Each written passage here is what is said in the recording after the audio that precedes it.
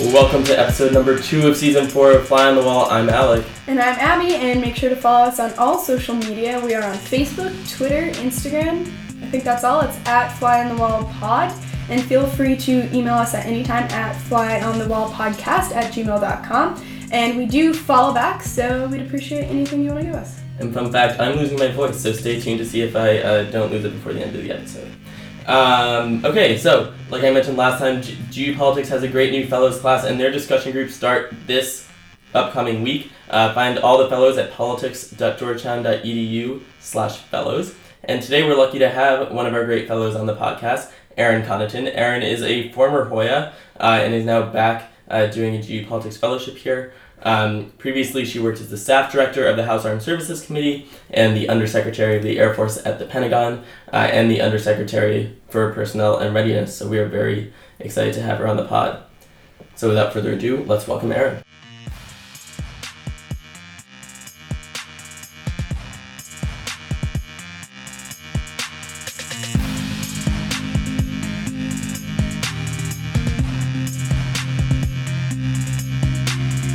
Erin Conaton, welcome to Fly on the Wall. We're very excited to have you. Hi guys, I'm thrilled to be here. Great, that's awesome. So jumping right into it, you served in the House Armed Services Committee? I did. For a while, yeah, and you were very involved in the Iraq negotiations. So the House Armed Services Committee is really the only committee that passes an annual piece of legislation other than appropriations.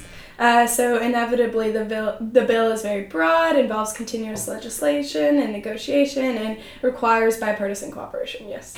So we wanted to focus specifically on the process of crafting that bill with respect to the U.S. involvement in Iraq. So first question, Sure. How did the 2006 elections and new Democratic members of the committee influence how the committee approached the issue?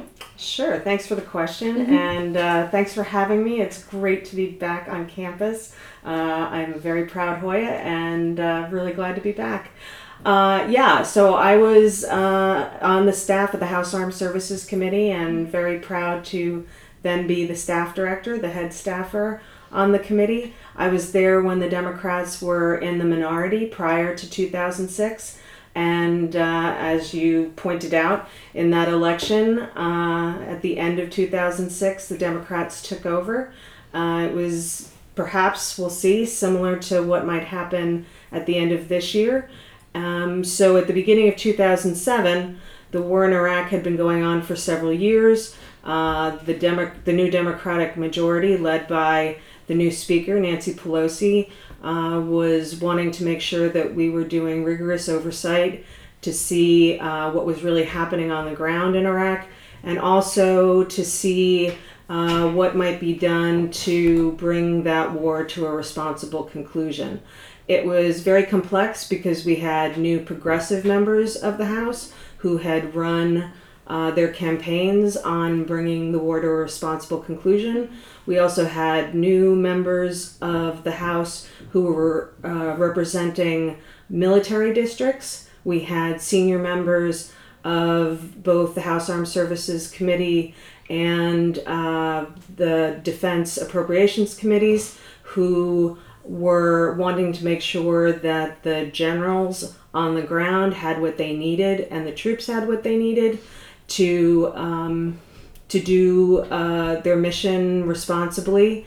And so there were a lot of tensions and politics at play, both inside the House and with the Republican White House, which was led by President Bush. So it was a very complex spring, lots of negotiations at the senior levels with Speaker Pelosi, with other members of the House leadership, and with the broad array of Democrats within the caucus, and then with our Republican counterparts and the president. So ultimately, we held a lot of hearings, and in our legislation put a lot of oversight and requirements on both the administration and the Pentagon to come back to the Congress, lay out plans, and let us know how they were going to move forward in Iraq. It was a great lesson, one of the things that I'll be getting into here at Geopolitics in my discussion groups about how challenging it is for Congress to be involved in national security when so much power lies vested with the president, but a very exciting time to be in a new majority in Congress. Yeah, so who would you characterize as some of the most important players in the negotiation? You mentioned that there were lots of new members who had military districts and implications for their constituents. Right. Do you think that was a strong motivator for them? Absolutely. You had a lot of new Democrats who had just been elected, so they were very close to their campaign promises. So as I mentioned, some of those were progressives who had been very passionate about what was happening in Iraq and wanting to find ways to draw that war to a conclusion. I mean, I'll be honest, nobody wanted the war to go on endlessly. There were just differences of opinion in terms of how the war should be brought to conclusion and how much deference or how much credibility should be put with the generals on the ground in terms of what their plan was moving forward. And so you really saw that vast array of opinions and backgrounds that made up and continue to make up the Democratic caucus, particularly in the House of Representatives. And anytime you pass legislation, you have both the House and the Senate.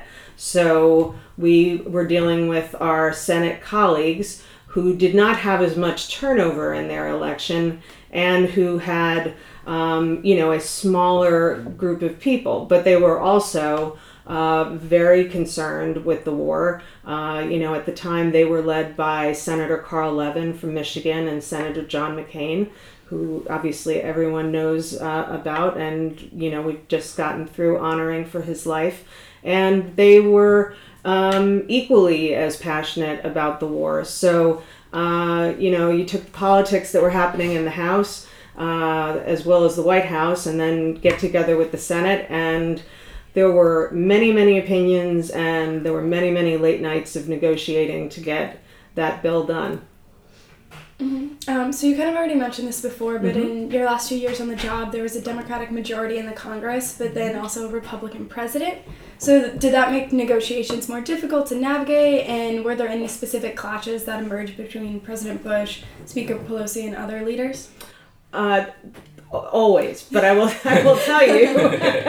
I will tell you that I actually stayed on after President Obama was elected before I went into the administration. Mm-hmm. And even when you've got all the House, the Senate, and the presidency held by one party, there's still tensions and there's still negotiations because, as the Constitution sets it up, the executive and the legislative branches inherently have different interests. So yes, it's a little bit easier when to negotiate when all parties or when all of those bodies come from the same political party, but you still end up with some negotiations. But yes, certainly when President Bush was in office and there was a new Democratic majority in the House, I would say when it came to defense issues and national security issues,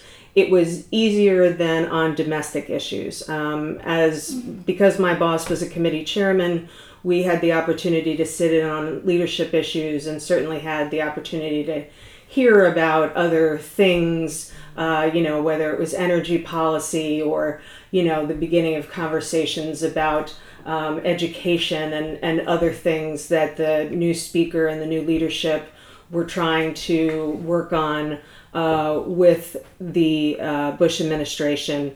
And those were things where, or banking reform, these were things where there was much more of a tension and heads going much more at odds. Whereas on national security issues, perhaps with the exception of the war, there was a lot of interest from the White House and our committee leadership on both sides, on the Republican and the Democratic side, in making sure that we could get legislation passed every year. So that was a unique experience for me to be able to work in an environment where, yes, we would have our partisan battles, but at the end of the day, everybody had an interest in ensuring that the troops got what they needed and that we could find a way to negotiate an outcome to legislation that was actually going to pass. So you mentioned that you eventually went over and worked in the Obama administration. I So did. we want to shift gears a little bit Sure. and talk about that. So one landmark piece of legislation that you worked on during your time at the Pentagon under Obama was repealing Don't Ask, Don't Tell, a decision that allowed members of the LGBT community to serve openly in the military. So tell us a bit, as a senior official at the Pentagon, what was your role in terms of the implementation of that? Sure. So the legislation had come up in debate when I was still over in the Congress, but it actually passed the Congress once I had moved to the Pentagon. So the role of the Pentagon at that point was to find a way to responsibly implement it. And, I have to say this was probably one of the biggest efforts undertaken by the military, and I think a true testament to everyone, because there were virtually no problems in its implementation. It was undertaken very deliberatively. It took a while. There were lots of surveys going out to the troops. There were a lot of plans that were put together. So at the beginning of the time that we worked on it, I was the Undersecretary of the Air Force, which meant that I was the number 2 civilian at the Air Force. So my counterpart was the number 2 military official in the Air Force, the Vice Chief of Staff. So he and I went to endless meetings about this, but as long as those were, it was extremely helpful because the leadership of the Pentagon talked through all the concerns that people had and all the important things about why this was the right thing to do. And then the leadership, particularly the uniformed leadership, went out into the country, to the bases, and talked to people, let them know how this was going to be implemented and why this was absolutely the right thing to do. And it ended up going very, very smoothly. So that in my second job, when I went to work directly for the Secretary of Defense, I was in charge of Personnel and Readiness, which basically meant I was in charge for the Secretary of Defense of anything that had to do with people or the readiness or ability of our troops to be able to take on any mission that was asked of them. So that's broad. It's very broad. So basically anything you can think of that has to do with people. And I used to tell my family it covered a lot of things, but anything that would end up on the front page of the Washington Post. So, anything that had to do with healthcare or, in this case, the implementation of Don't Ask, Don't Tell. That policy came through my office. And so I got the opportunity over time to see just how few problems there were with that policy. I mean, people, and I think it's, reflective of what has happened over time in our country.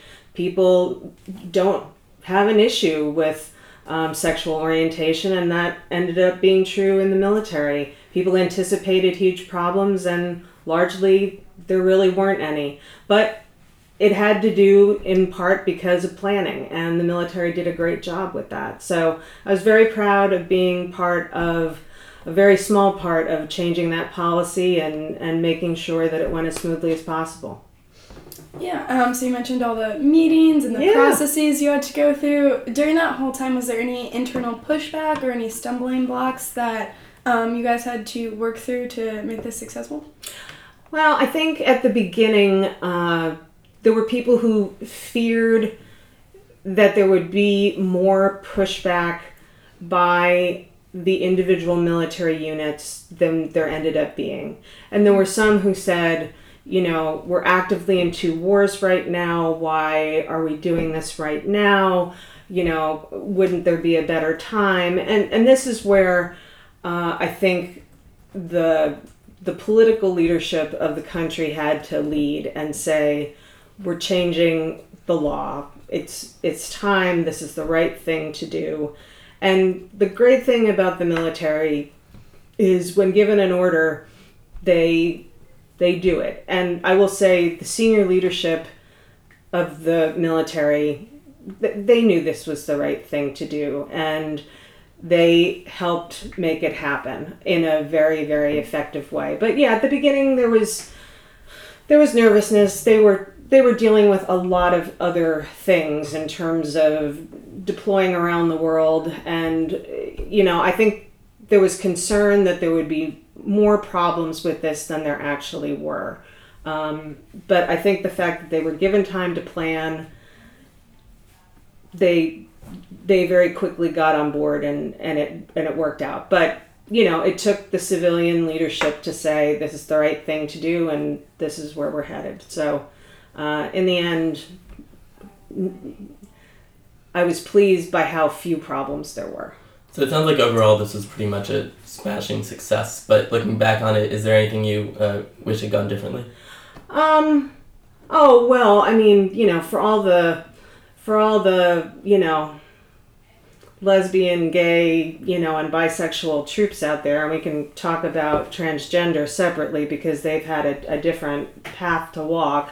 You wish it had happened years before. You wish that they had not had, the experience that they had under Don't Ask, Don't Tell. You wish the country had moved forward more quickly than it did.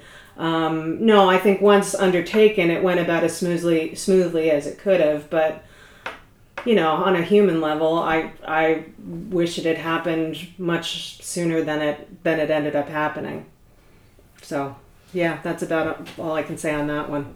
Mm-hmm. So after your time at the Pentagon and with the Secretary of Defense, you finally moved away from public service for a while. So could you tell us a little bit more of what you've been up to since the end of your time there, and also why did you decide to come back to Georgetown as a fellow? Well, I needed to get out of Washington for a little bit. And now you're back. Now I'm back, right. No, I've told people who've come for career advice for years and years, don't spend your entire career in Washington. It's good to get a change of pace. And I realized that I hadn't left Washington since I'd been in grad school. So I realized I had to, kind of follow my own advice. So I did some consulting for a while. I spent a little bit of time at places like RAND and, did a little bit of thinking, and lucky enough to spend last year at the Army War College in Carlisle, talking to some mid-career Army officers, which was wonderful. And then I realized, I want to start getting back to DC, and I want to engage with some young people, and what would be better would be being able to get back to my alma mater. So luckily I knew about the geopolitics program, and I applied to be one of the fellows here and get a discussion group going. So I'm just thrilled to be here bringing a group talking about politics and national security this semester. So tell us a little bit more about your discussion group. What are the topics? When does it meet? Yeah, so it's going to meet Mondays from 4 to 5:30. Basically, it's taking a look at national security from a very broad perspective. So certainly we'll look at foreign policy, we'll look at defense, why do we spend the amount of money we spend on defense, but we're also going to look at national security the way that this administration is looking at national security. So we'll look at border security. We'll look at the way that the president is conducting foreign policy for good or for ill, foreign policy by tweet, and whether that's good for the country. We may look at trade if that's what folks want to look at. Basically, I would love to hear from the current students at Georgetown how you're thinking about national security going forward. It's always been the case historically that we think of politics as stopping at the water's edge. And certainly in the last couple years, that has not been so much the case. National security has been more politicized, and I'd like to talk about whether, you guys think that that's where we should be headed, and how we think about building a consensus in a different way. So anyway, I'm really excited about the conversation, and hope that a bunch of different folks from a bunch of different viewpoints will come out to be part of it. And it'll start next week, the 24th of September, run for 8 weeks. Come for one, come for all, or stop by my office hours, which are Mondays from 1:30 to 3:30, and Tuesdays from 10 to 12, just to talk about being a Hoya or what you want to do with your life, and I'd love it. So you heard her. Go to discussion group and go to office hours. All right, one last thing. Sure. Before we let you go, we like to finish up with a lightning round here on Fly on the Wall. All right. So promise these aren't too tough, but just the I'll try. just the first quick answer that comes to mind. Okay. So number one, if you could go back to work at one place, would it be the Hill or the Pentagon? The Hill. Cool. Okay. So take your best guess. How many all-nighters did you pull when you worked at the Pentagon? Oh, at the Pentagon, none. On the Hill, tons. Okay. Oh, okay. Fair enough. I thought it would be the other way around. Yeah. I guess never know. Well, at the Pentagon, if I had done it, I would have kept about 8 people doing it with me. Got it. Interesting. Okay. Cool. Well, thank you so much. It was Thanks to you guys. great interview. We're glad to have you as episode number 2 on season 4. It's been All a lot of right. fun. Thanks, guys. Thank you so much.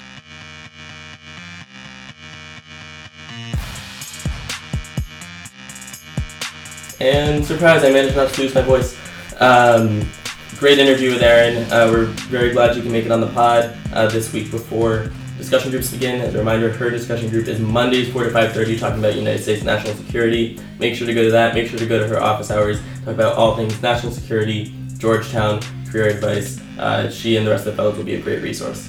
Yes, and lastly, make sure to follow us on social media at Fly on the Wall Pod, Facebook, Insta, and Twitter. And we'll see you next week.